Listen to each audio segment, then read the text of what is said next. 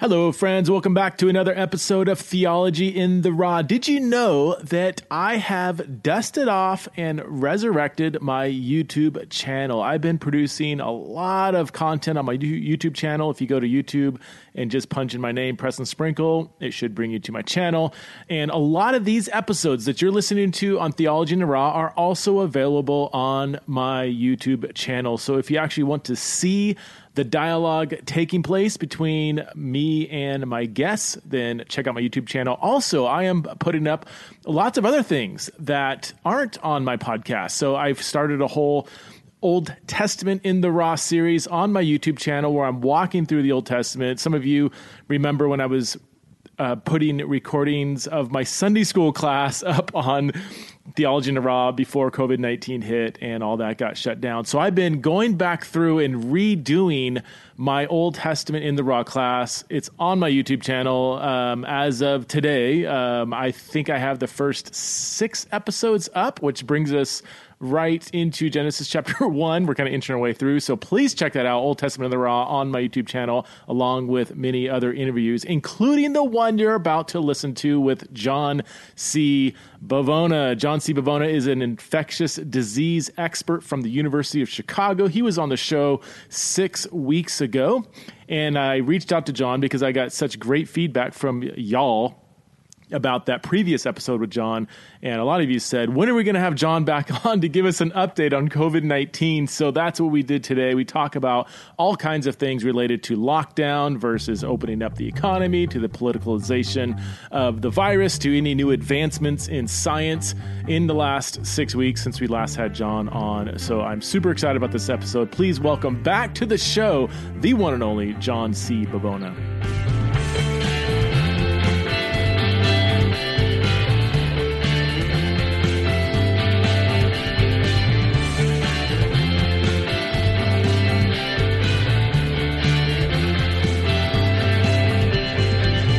Okay, we are live here on my YouTube channel. Thanks for joining me. I am here with my friend, John Bavona. John, thanks for joining me again on my YouTube channel.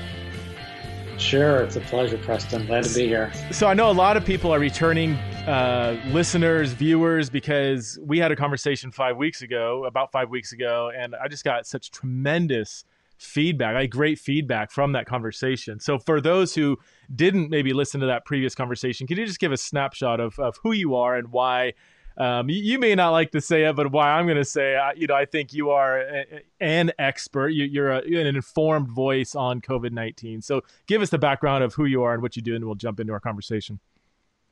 Yeah, sure. So I work for the University of Chicago. I am a senior biosafety officer.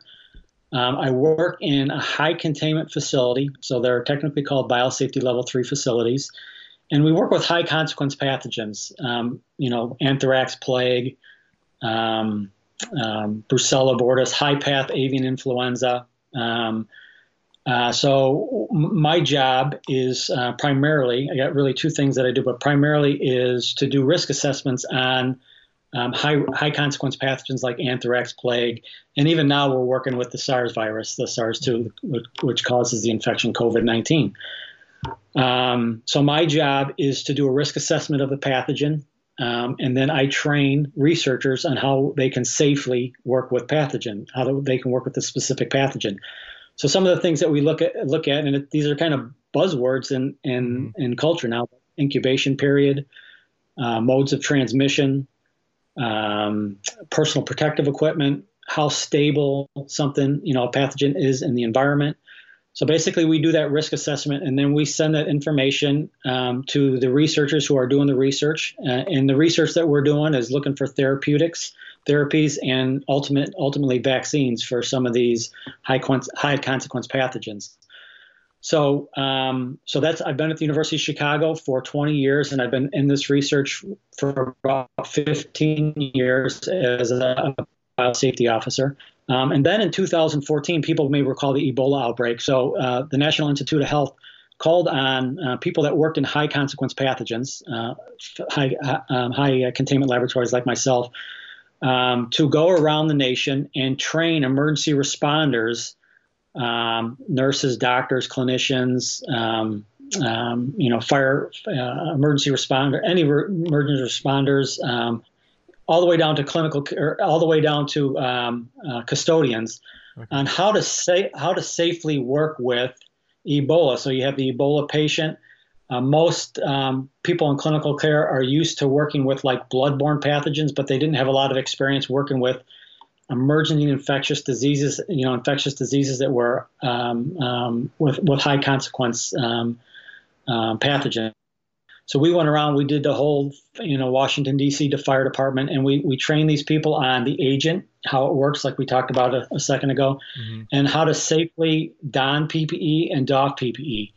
So you fast forward from 2014 to now, where just about every hospital, clinical care, doctor's office, retirement home, they're all using procedures now that we have been working with and using for years and years. We have standard operating procedures, step by step, how to put PPE on, how to take some off, and now it's basically mainstream. So, Yeah. So that's kind of a little snapshot of what I do. Okay, so we had a conversation, I think it was about 5 or 6 weeks ago, and you gave, and I've been listening to a lot of different stuff from experts, from political pundits on both sides, and just trying to get my arms around this conversation. I think my conversation with you was probably the most helpful. I just feel like I got just a really good, honest evaluation of COVID-19. We talked a lot about your as you said, an area of expertise of yours is kind of determining, how contagious things are, whether it's contagious through aerosols, droplets, airborne. I even asked specific questions like, if I'm walking by somebody, should I hold my breath? How effective are masks? That was 5 weeks ago. Have you changed, progressed, refined, or continued to solidify different thoughts you've had on COVID-19 in the last 5 weeks? Because every week things seem to be changing. New studies are coming out. Where are we at now with this virus? Yeah, I think for me, it's been, I use the kind of analogy of like a camera, the old cameras where you see something and then you can focus and get a little clearer picture.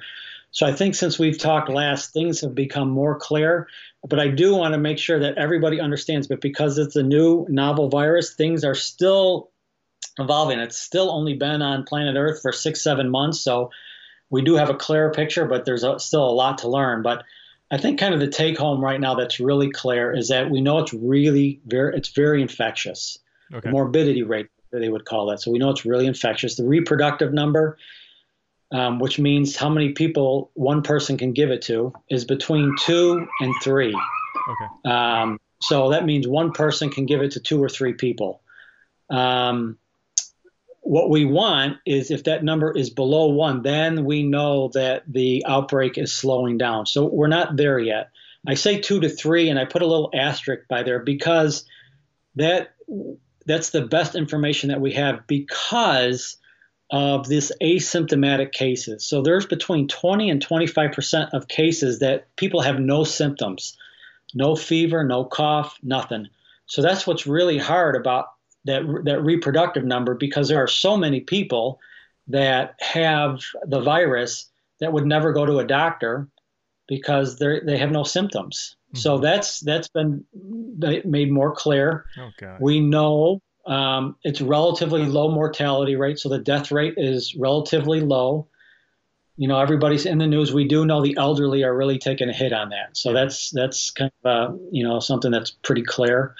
One of the things that has gotten even clearer is a thing called pre-symptomatic shedding.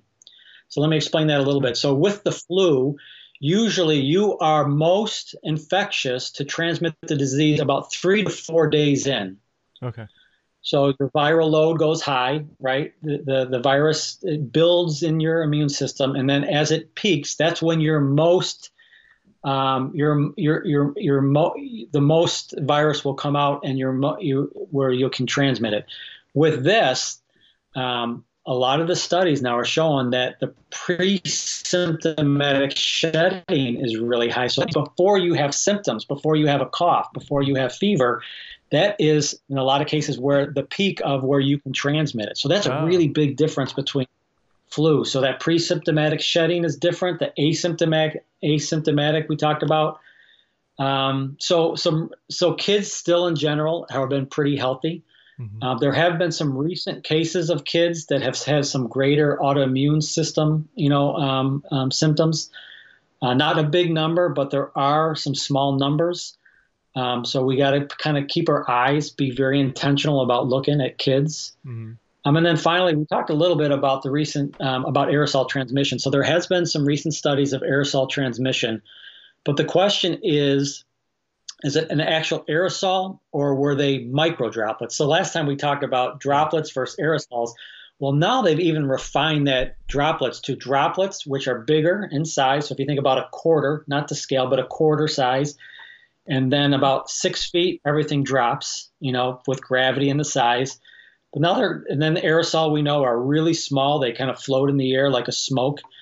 Well, now we've kind of discovered with the more research about a micro droplet. So it's still a droplet, but they go further than that 6 feet, and they'll stay in the air a little bit longer. So they're not like a gas where they stay in the air, but they'll go, they'll travel a little bit farther. They'll be in the air a little bit longer, but then ultimately they'll drop with gravity. Okay. So of those recent studies of aerosol, people in restaurants and stuff like that, Yeah. Overseas, they're not sure if it was aerosol or it was a micro droplet. So that's still to be determined. Okay. But I think just to kind of answer your question in a nutshell, I think things are starting to get a little more clear. Okay. Now, that's not to say it can't change. I still have some questions about that as things start opening up now. For instance, my wife and I, we had our 19-year anniversary last night, so we went out to dinner. First time in a restaurant. Things in Idaho have opened up. We're in stage 2. Right. But things are really spread out, right? I mean, it was actually really nice. It wasn't loud. It was kind of chill. We had a lot of, good attention from our waitress. And is that, if we're inside a restaurant for an hour, hour and a half, we're spread out, we're social distancing. Is it still more likely that we can catch something in the restaurant? Are we at higher risk than, say, walking by somebody on the street, the fact that we're in a closed environment, even if we are social distancing? Or is it still, you're putting yourself at risk? Or is it like, well, it may be a tiny bit of risk, but it's not that big of a deal? What would be your thought on going out to a restaurant that's spread out? Right. Into the weeds a little bit. So obviously, if you're outside, your risk is lower, right? Inside, I guess it would depend all on the airflow. So say there was someone that was infectious, at table A, and you were table B, and airflow was going that way, and there was a cough, and Okay. Airflow was going towards you, and you had those micro droplets.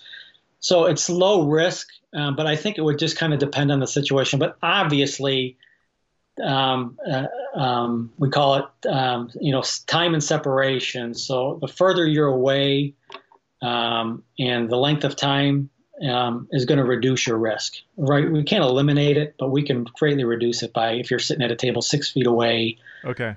And what about? But what about, outside, even Chicago, they're starting to talking about opening it up, and they're talking about closing down streets and making the streets that are adjacent to restaurants part of the restaurant, so they can do more outdoor seating. Okay. So they're just kind of thinking through that now. Related to that, I'm still really confused about the whole mask conversation, especially since it seems to have gotten politicized, almost moralized. And maybe that's a good thing. I don't know. But at first, it was like, oh yeah, masks, you can't get sick if you're wearing a mask. Then when that pandemic hit, it was like, well, masks don't really do anything. And then it was like, you have to have an N95, otherwise it doesn't work. And then they're like, but don't get one because the doctors need it. Now they're like, you must be wearing a mask. And then they say, well, you can still get it with a mask, but you can't give it to others. So I'm just like, where everything keeps kind of changing or adding. Like, can you tell us, like, what do we know about the mask? Should we be wearing a mask in closed corridors? Yeah. Or social distancing enough? Right. So two things. The first thing, before I answer your question, I think we might get into a little bit later, but when things change like that, that's where trust goes down, right? So, and I understand that, but just to tell people that when you're dealing with something that's a pandemic, it is new, things are going to change. But I think when people see different opinions and things change, and people aren't clear, public trust goes down. And I think that's just, for lack of a better word, ignorance, where people didn't know the difference between a respirator and a mask. But in general, masks reduce your risk. right? So it doesn't eliminate it, but it reduces. Okay. So there's really two. So primary reason we wear a mask again is to keep your secretions contained inside your mask, right? So that's primary. Secondary, it does reduce your risk when you have a mask on. So if you think if someone were to spit in your face, to be kind of blunt, it's not going to eliminate it, but it's going to reduce it, right? If someone was coughing droplets in the area, it's not like a respirator. It's not going to eliminate it, but it could reduce it. Real quick, would it be fair to say it would highly reduce the risk of catching a droplet? It would not reduce the risk of an aerosol. Would that be like if I'm wearing a handkerchief? That's another question I have. Before they used to mock people saying, look, if you just put a handkerchief around your face, that's not going to do anything. Now they're like, hey, just wear a handkerchief. And, it's like, well, which one is it? So like droplets, just the logic of that, obviously if somebody sneezes and I'm having something covering my face, it's going to block that. But I can understand an aerosol. It's like, well, air is still coming through. So I would imagine it's not going to filter out an aerosol. Would that be an accurate assumption? Absolutely. Okay. 100%. Okay. Yep, right on. Okay. You're a junior biosafety. And I keep hearing well, I've heard people say, I guess, contrary to what you said, it doesn't reduce your risk. It reduces the risk of you passing it to others. Is there kind of a receiving, passing? Yes, I don't want to remember. It's not eliminate. Right. It reduces it. Okay. Right. So that's that. Yeah. I think common sense, along with the science, will tell you if someone spits in your face or sneezes in your face, you're not going to get 100% of those droplets. Some of them are going to be stopped. The majority of them will be stopped by a mask. So it's not going to eliminate it. Okay. It's not going to eliminate your risk. It's going to reduce your risk. So you would recommend in a building, in a closed quarters, social distancing plus mask, just to reduce. You're not going to not get it, but it will reduce it. If I'm out walking my dog and I'm no more than 20 feet away from somebody passing by on the other side of the road, I don't need a mask then. It's irrelevant, right? Yeah, in general, I want to stay away from absolutes here, but yeah, in general, 99%, yes. When I go jog, I don't jog. My wife will laugh at me if I say that. But when I go walking and she's jogging, or I'm riding the bike and she's jogging, we don't wear masks. Okay. But there are some places you're going to see universal masking, meaning everybody wears a mask no matter what. So I think if you think individual masking, it reduces the risk. But if you think of public health, where you have thousands of people, maybe in a hospital setting, then you're really it's not 1-to-1, but now you're really reducing larger groups of people from contracting a disease. Okay. So yeah, you're going to see universal masking. Illinois, you go outside or you go to a public place, mask. Okay. Indiana, recommended. Okay. For those of you who just joined us, I'm talking to John Bavona of University of Chicago. He's an expert in infectious diseases. I want to get to the whole politicalization of this whole conversation, but because I think that's I don't know, with states opening up, I just seen the rhetoric, the partisan rhetoric, just be really amped up. And depending on which news source I read, I feel like I'm living in two different planets, really.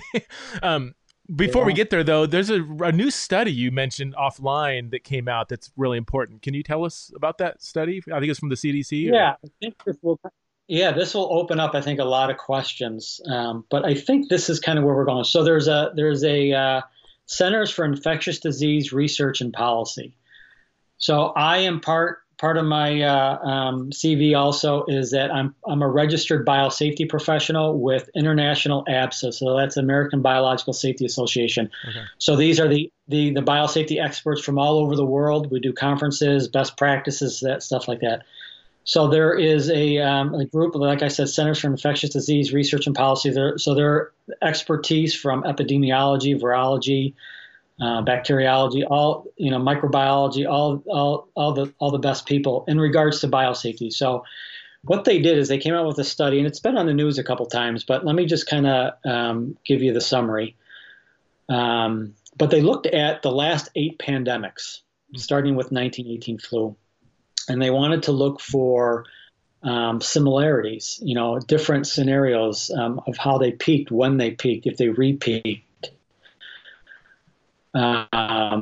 So before I get into that, because this is a good broad picture, most of us are Americans, and we just think American, but this was just focused on Northern Hemisphere. I wasn't focused on the Southern Hemisphere. So as bad as it is, or it could be here when there's outbreaks in Southern Hemisphere, you think about the infrastructure that we have compared to them is night and day, right? Mm-hmm. Comorbidity, so meaning other stuff that could lead to death. Northern Hemisphere, you go to Southern Hemisphere, you talk about HIV, TB, mm-hmm. malaria, malnutrition. They have chronic respiratory diseases. So this study is just for America, Europe, kind of, the Northern Hemisphere, because so what we see, what I'm going to give you some scenarios, what it's going to look like there could be, extremely worse. Mm-hmm. So they came up with a couple different scenarios, but this is based on if we don't come up with a safe and effective vaccine. So keeping that out, because that could be a game changer. A little bit about vaccines, though, is that's what I do, right? So vaccines, I know there are some very ambitious conversations in the media by even the president, and about 2021. That would be very ambitious. It's possible.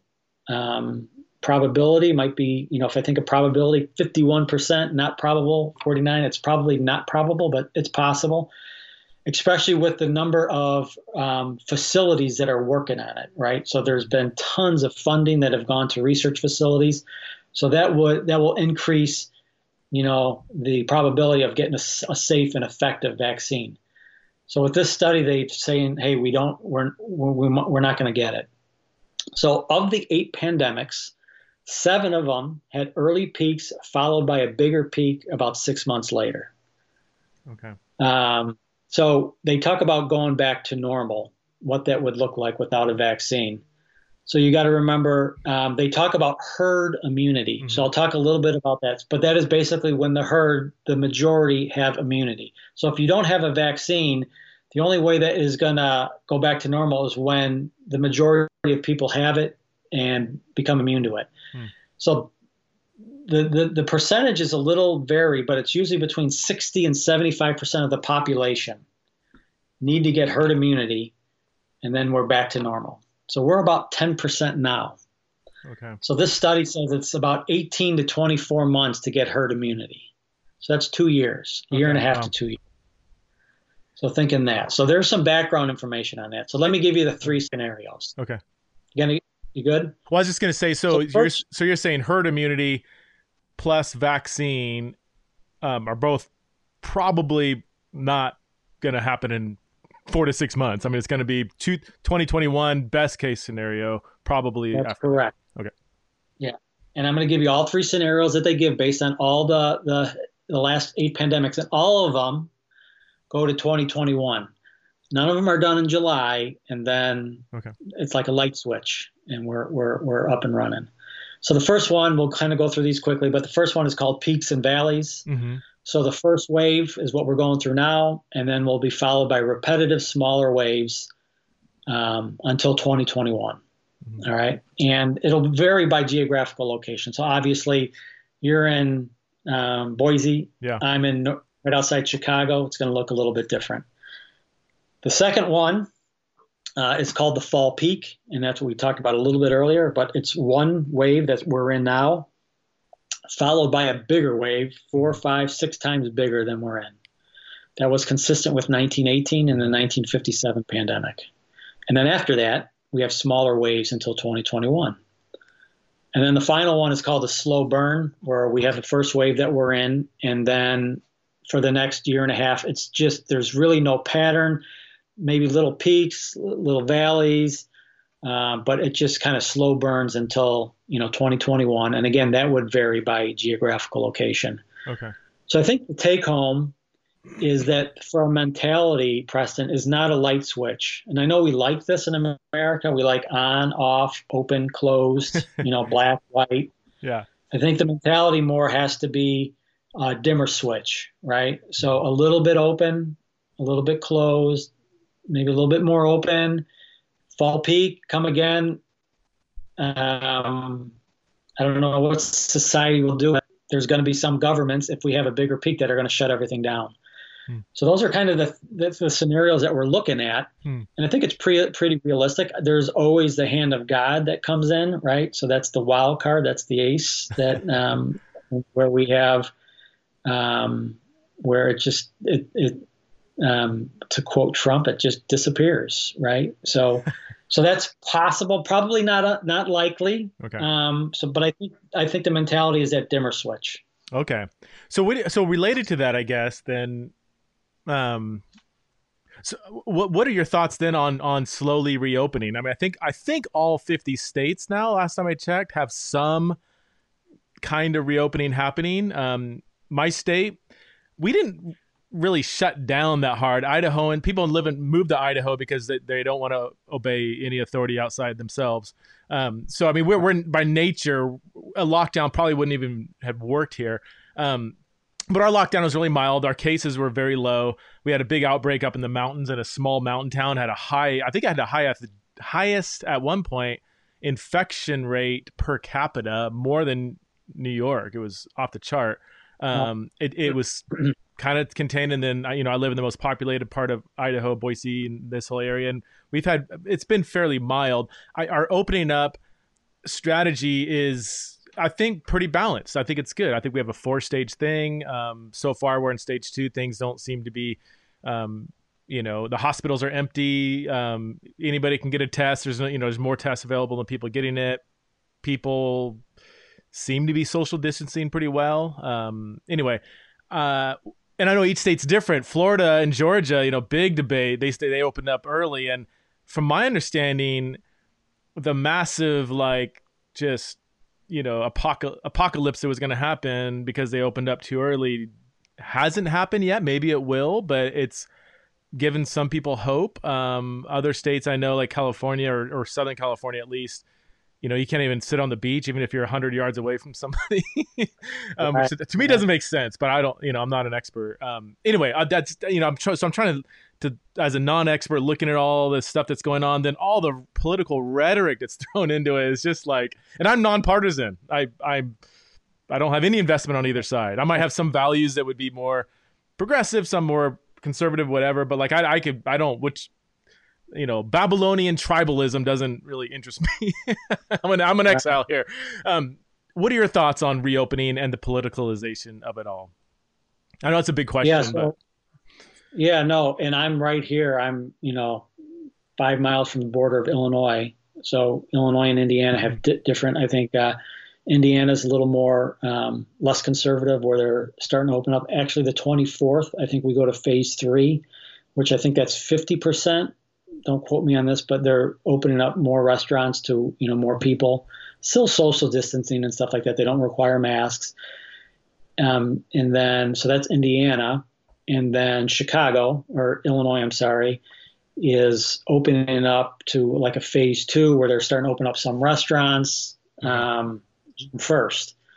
So I think as long as it's done, I like the phased approach. That way you don't overwhelm stuff. But so I think that's a good thing. With the dimmer switch mentality, I think my opinion is a good thing. You got to open up sometime, especially if the public health people are telling us it's going to be 2 years. You can't stay closed for 2 years, right? Yeah.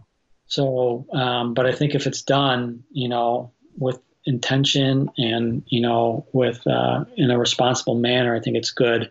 Okay. But I understand that if you're in an urban area like Chicago, yeah, where you have Michigan Avenue, where you can on a Saturday in June you could get 1 million people down there.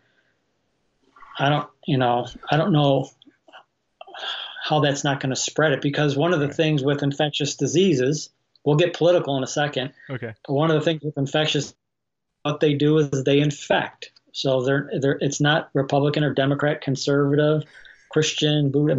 That's what it does. They infect, right? So there's people on the right, people on the left, but the virus is going to infect people, right? That's the germ theory. I hope everybody doesn't think that's a conspiracy, that germs cause disease and germs can get on your hands. And so, but we're almost at that point, I think, Preston, politically, where people there's some people that want to open up no matter what, 100%. And if people die, they're going to die. But they're not thinking that people are going to get sick and die, if you just go 100%. So, yeah, I think politically, I think I think we're at we could be really at a dangerous point politically because, so I vote, I pray for the leaders. But as I said earlier, I grew up really, really kind of, I'm a child out of the moral majority and the right. What is the moral majority and the religious right? And then through the years, I'm like, I starting to get uncomfortable about, them creating the kingdom of God on earth with their kind of thought process. So I vote and stuff like that. But it kind of scares me on both sides politically because I see both sides. I see the president politicizing this. I see the Democrats politicizing this. Mm-hmm. I see the news media politicizing this, where you see that, just the death numbers. I see reports, and I'm not an investor. I don't know, I can't validate either of them. But there are people that are saying that, the government's, the numbers of deaths are way too high. And if you're COVID-19 positive, but you die of something else, they're still using those as the number. And then I see people on the other side in Georgia and Florida where they are suppressing the numbers so they can open up. So I am not naive at all to think that any political person on the right or left will not use this above, the public health. And I believe I believe that's happening, and it's corrupt. Everything is corrupt. I remember one of the articles you wrote is that, when there was the fall of man, it corrupted everything. Yeah. And I know you kind of get into, the sexuality thing, which is 100% true, but it's corrupted the right, it's corrupted the left, it's corrupted the churches. So, it's corrupted public health, it's corrupted, the U.S. government. So, it's just hard to listen to politics and not your level of trust just go in the cellar. So, it's very political now, and I don't think it's going to get any better. What we talk about these scenarios, wow, it's in fall. It's an election year, Yeah. We've got to thank you for that. And I couldn't agree more. And I've got my own kind of political thoughts as kind of a spectator looking on at this kind of tribal thing. There's some questions coming in. If you do have a question, please go ahead and raise it. I'll give you, here's a couple statements that you might appreciate. Number one, this is much more sane than the nonsense that's out there. So I appreciate that comment. Another comment, John's one of the most level-headed guys when it comes to this topic. So the first question, though, is what's the latest on the life of antibodies in our system? Do they have any idea how long they last? And are there any cases of second-time infections? I had that same question. If you get it, are you totally immune or not? Or where's the science on that right now? Yeah, I was just in a meeting this morning, and we were talking about that. Because we don't know yet. It's more likely than not that you will build immunity antibodies when you've had it. It's just a question of how long will that last? Okay. Will it last? And then it depends on the individual, but someone could build up enough immunity, enough antibodies where they wouldn't get it. And then it's possible, because we don't have a lot of data, that it's possible to be reinfected. We don't know that. I have heard people that I've known that have been reinfected, and I do air quotes because the question is have they been reinfected? So they got it, they tested negative, and then they tested positive, or did they get it and they had a false negative, which we know there's some tests where there's 50% false negatives. Mm-hmm. So, or is it that their viral load is really low where that test didn't detect it, and then their viral load peaked, and then they got it again. So yeah, so those Huh. there's I think it's more likely that people just had the virus the entire time. But it is possible that you could get it. You could be positive, completely negative, and then positive. But I think it's more like a positive, false negative, starting to feel better, and then your viral load goes higher, and then you test positive again. If that makes sense. Yeah. So at the end of the day, we just don't have definitive scientific evidence either way, whether you can get it again or whether just a test, the measuring whether the people that have gotten it again is even accurate.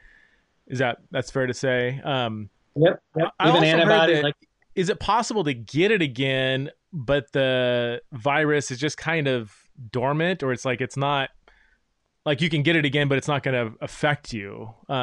Is that did I yeah. read that So I guess somewhere, the question would or that you can't even pass it on if you do get it again? It's no longer infectious or something, or is that I don't know if you could.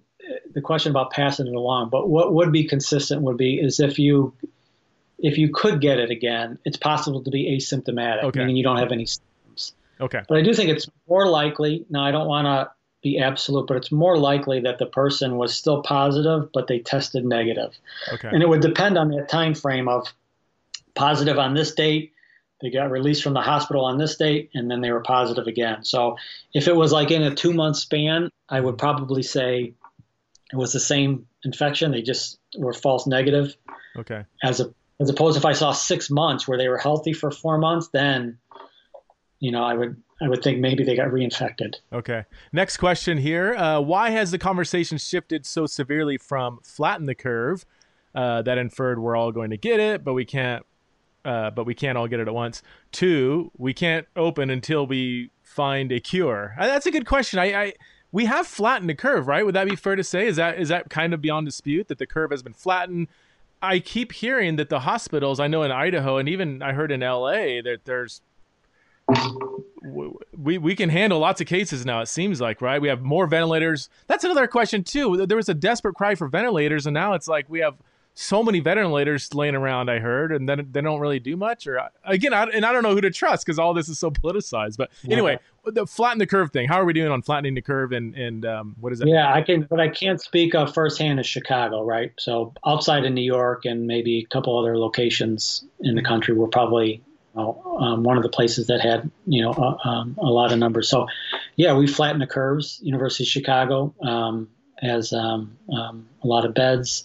One of the things of going to phase 2 for Chicago was to make sure that we did that. So I'm assuming that if it was University of Chicago, which is one of the biggest medical centers in the Chicagoland area, that we're good. So, but yeah, it has shifted. The conversation has shifted a little bit to, and I have colleagues on both sides of this where it was flatten the curve, and now it's shifted to no one gets sick or until we get a vaccine.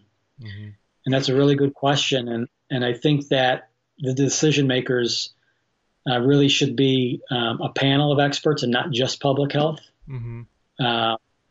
But sometimes, I mean, public health obviously has a big, seat at the table, but it shouldn't be the only table. So, because it could get political, and it could, where people are just like, no, we don't, we're going to wait. Like Illinois, there's a couple states that have said that they're not going 100% open or back to normal until there's a vaccine or herd immunity. And those both, like you said, it's not coming in 5 or 6 months. Yeah.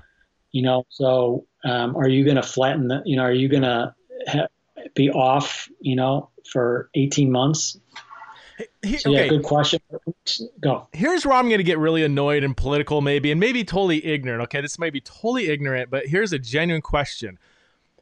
Is there any human being who is a strong advocate of staying locked down much longer that doesn't have a job that's unaffected by COVID-19? I'm going to hear loads of like media outlets, whatever, like saying we need to keep locked down. Let's wait until we get a vaccine. Every single 100% of my anecdotal experiences, well, they have a job that's unaffected. They're not sitting home with no money coming in, children to feed, rent to be due, a pantry with no food in it and no job. I don't know a single person that's in that situation. It's like, yes, let's stay locked down indefinitely. That just seems like an elitist kind of statement. And absolutely, I think there's an irresponsibility of just blowing open the doors and running around kissing everybody in the street or whatever. Like, I don't know anybody that's even saying that, but to like not kind of explore some kind of mitigated, like, we can't just stay in our homes indefinitely. And yet I need to make some money because I can't just sit around and starve to death in my home. Is that a fair assessment? Yeah. I mean, what am I missing here? Yes. The people that are I'm not pro lockdown, but hyper pro lockdown, they all have job security, it seems like. Right. And yeah, no, I agree. I think we always talk about, in general, right, that universities are ivory towers, right, and they dictate what goes out to the lesser man. Yeah. And because my loyalties, are towards the kingdom of God and God, I see that, there's no doubt that there's media. It's easier for the people on the news to say stay home when they have jobs. Yeah. It's easier for public health and researchers to say stay home when I have a job. I haven't missed a beat, thank God. But yeah, I think there's a lot of societal components, where you talk about the elite, politics, and then there are people that need to work, right? There are people that can't social distance. If you go into urban areas, Mm-hmm. and you have three generations living in the same house in an apartment, tell them to social distance, Mm-hmm. right? It's impossible. Yeah. So there's health. So those are all components, the virus is a component where it infects. One of the interesting things is that for some reason, this virus is, when it comes to severe symptoms, is very ageist and racist, where it's affecting the old people and it's affecting in general Black and brown, Hispanic, and the African American, where it's really targeting other factors, but it's really targeting those populations. So yeah, there's so many different societal components that is really merging for like this possible perfect storm. Yeah. I don't understand. This is kind of the elitist thing. I don't understand why a mayor or a governor can say that Home Depot can stay open to sell flowers or liquor stores can stay open. Yeah, right. But a small mom and pop business that is selling, I don't know, stickers or whatever, whatever their product is. Why can't small churches open and still have the guidelines, 6 feet, wear a mask? That's just not consistent to me. So that's related to our next question that came up. This question says, what advice would you give to a church as this, the stages of opening up are coming into play? So similar to a business, as you've already said, it isn't logical to stay closed for 2 years if we follow the projected models you suggest. So for churches, what would you, as churches are able to open up in some areas, I know it's different depending on the state or even the county, what advice would you give the churches that are starting to open up? Yeah, that's a really good question and a tough question because they're almost at, they're almost conflicting lifestyles where you have a virus that infects with close contact, and church is about community. It's about hugging your neighbor and good to see you and shaking hands and seeing be face to face. So I wrestle with this. I've had a couple of churches reach out to me, my 2 churches that say, hey, what should we do? You have these federal guidelines, 6 feet. Obviously, that's going to be regulated. Like, hey, you got to be 6 feet. But just in regards to still meeting, so say you had a church of 1,000 and you're going to go down to 200. 200 is still a big number, And there's been a lot of churches on the news that have decided to meet and now they've closed because there have been outbreaks. Yeah. So that's a really, I just think good practices, the best that you can do is 6 feet, all the stuff the government does, 6 feet, elderly, so that's another question. Elderly, is it, how hard is it to tell elderly people to stay home, Preston? Yeah. It breaks my heart. I have an 80-year-old mom and She can't go to church. I mean, God, I mean, she was widowed, and God, Mm. was her everything, and she can't see anybody now, Yeah. So you know, so those are tough questions. I don't know the Well, and from easy my vantage answer point, to that. I don't want to equate church with large gathering in a building. I'm not against large gatherings in a building. I do them all the time, but it would be linguistically and theologically inaccurate to say that the federal government is not allowing us to kind of be the church or go to the. I think there's many different ways you can be the people of God without gathering together in a large setting inside of a building. I mean, when did that happen in the New Testament? It never happened, actually. All the large gatherings were outside, and maybe that's the. I think there's possibly some maybe creative ways to even gather outside in parking lots, whatever. It's uncomfortable, whatever. Well, yeah, but if U2, I'll be a U2 fan. If U2 was going to put on a free concert outside, everybody would come, right? So we could do something outside Right. that might be a little bit uncomfortable. I don't know. And Yeah. maybe it's not even I think if it's raining again. If U2 is playing a free concert and it started raining, bring an umbrella. Like, I'm not going to miss a free concert to see no, Bono. So I mean, I don't know. Like and we can take care of grandma. We can love our neighbors. We can take care of each other without gathering together and having a worship service in a building. And again, I'm not saying that anything negative towards that thing. I love large gatherings, I but know. it's not. We can still. We can't. We haven't been shut down from being a church in this moment. Because I'm also nervous about. There was a church in Northern California that started gathering, and a huge outbreak happened. It's like that doesn't send a good message to the world that Christians are truly about loving our neighbors ourselves when we gather together, huge outbreak, and now there's people spreading it and people are dying, and it's like that just doesn't make the church No, right. look good, right? And so I don't know. It is a hard. I don't know. It really But is a some hard people balance. don't. I don't know. I have the answer to it. It's No, neither do I. And some people, what you're talking theology, I agree 100%. But some people don't think like that or agree. They think it's right. a building, and for whatever reason, they can't get out of that mentality, and then they're shut down. You're right, but so Yeah. yeah, that's a tough. Do you have any thoughts on when sports are going to happen again? I mean, I just that has to be. I mean, on the one hand, I can't imagine Americans going without like the NFL or whatever, or any sport really, for very much longer, and yet that's got to be the worst place for a virus to spread.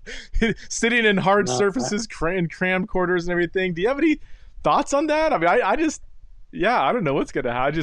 yeah, from time to time. I listen to sports radio, and they're so the two questions are: can sports happen or with crowds, Right. fans? I don't see how fans are going to be able to, even if they 6 feet distance. I mean, I'm not thinking that through, but for public health, I can't imagine you can get 100,000 people and say, okay, we're only going to take 20,000 people and put them in the stadium. I'm like, I don't think so. That's with the fans. And then I just think then it becomes with the athletes,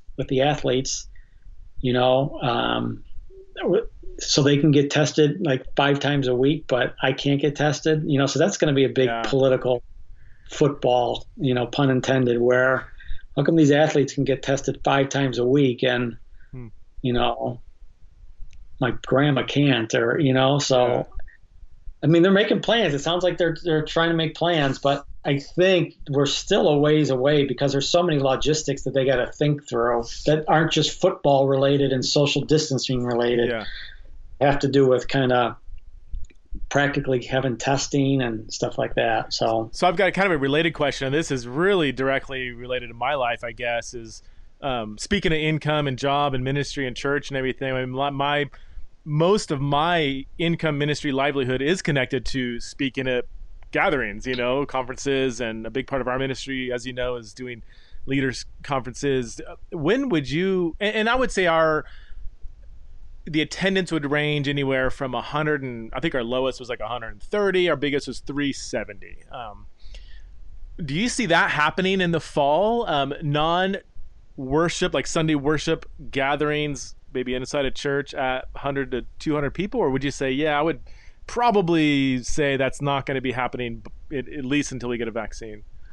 No, it depends on the state, obviously. Okay. I don't think I would be shocked if Illinois and Chicago let churches of 100 meet. I'd be wrong. I know there's been, some lawsuits and stuff like that to say, hey, if Home Depot can social distance and mask, why can't we, at church? But Indiana, I think after July 5th, you can meet over 250 people with masks and social distancing. So yeah, I think if you can do it with a dimmer switch mentality, I think if you open up with some of the guidelines, it can be done safely. But boy, I could see that turning into chaos too. Yeah. I could see outbreaks happening, and then I even heard just some like Ford plants or different manufacturers said, "Oh, we're opening up," and then they had to close because they had 10 cases. Because what infectious diseases do? They infect. So when you have groups of people, that's what's going to happen. And in the fall, I mean, you're saying there's at least a chance, perhaps a likely chance, that some kind of second wave is probably going to flare up again, September, October, maybe. Would that be much more likely than not? Much more likely than not. Okay. Yeah, well, that's discouraging. What about one more again personal kind of question is international travel? My family and I, we saved up for a long time, planned this vacation, the South Pacific. I mean, it took a ton of work, ton of saving, canceled everything. I mean, it was the saddest thing. Yeah. We love to travel. When are we going to be able to get on a plane and travel internationally? Would you say that's? I guess it depends on the country. Like, if everything's still shut down in France, who wants to go visit France? But do you have any thoughts on when?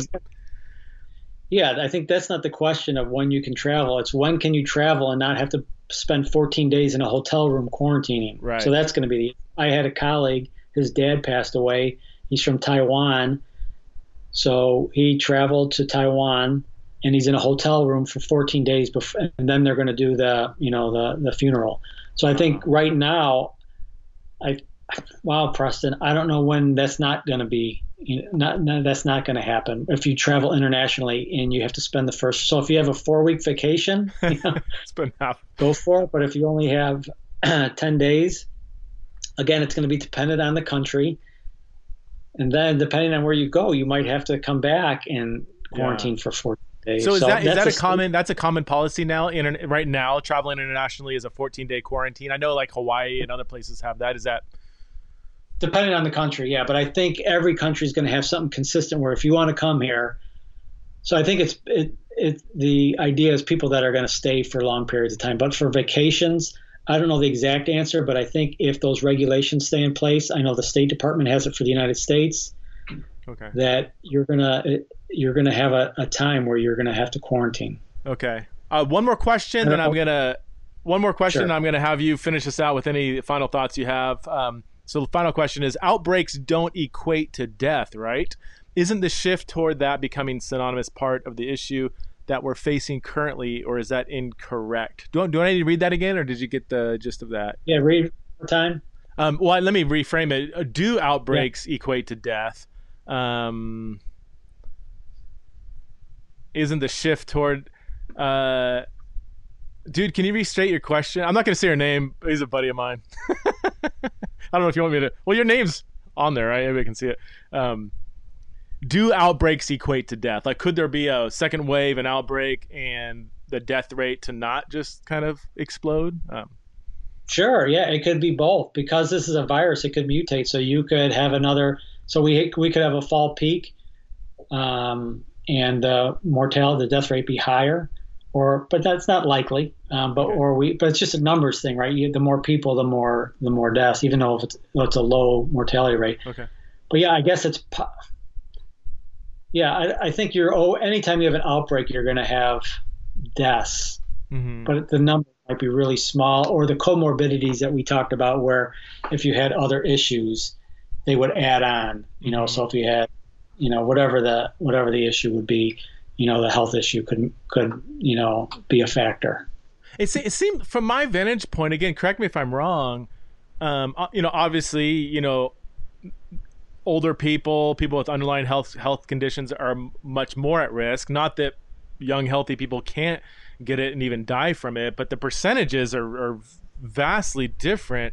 It seems like now, I know there was like a whole controversy in the nursing homes in New York. I mean, I think I heard somewhere that if you add up all the deaths that happen in nursing homes, it's something like, correct me if I'm wrong, like 30-40% of all the deaths in America, something like that. So I mean, I think we now know, like, man, we have to be vigilant at protecting nursing homes, those with underlying health conditions, old age, whatever. Like, if there was a second wave, are we more prepared to make sure that the percentage of deaths just don't really increase significantly?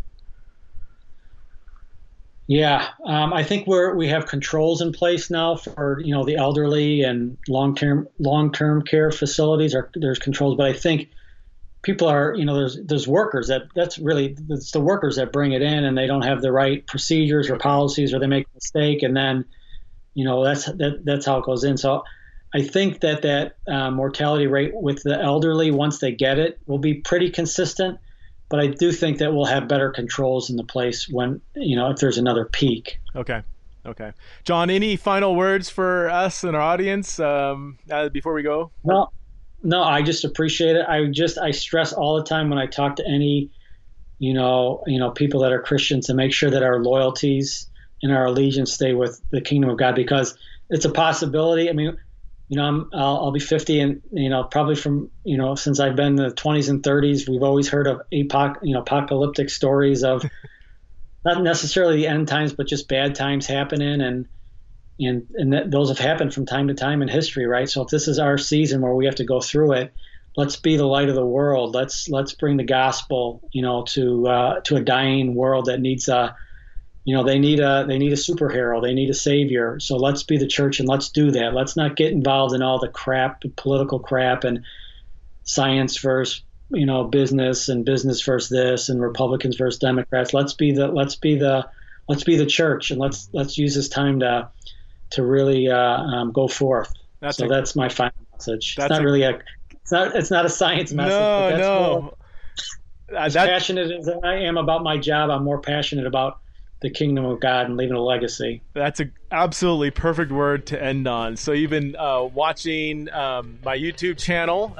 Thanks for tuning in, John. Thanks for all of you who tuned in and asked some really good questions. Sorry we didn't get to all of them. If you're watching the recording, please subscribe to my channel. Drop a comment in below if you have any further thoughts or questions about this interview. So until then, we'll see you next time on my YouTube channel, whatever it's called. Press and Sprinkle, YouTube, whatever.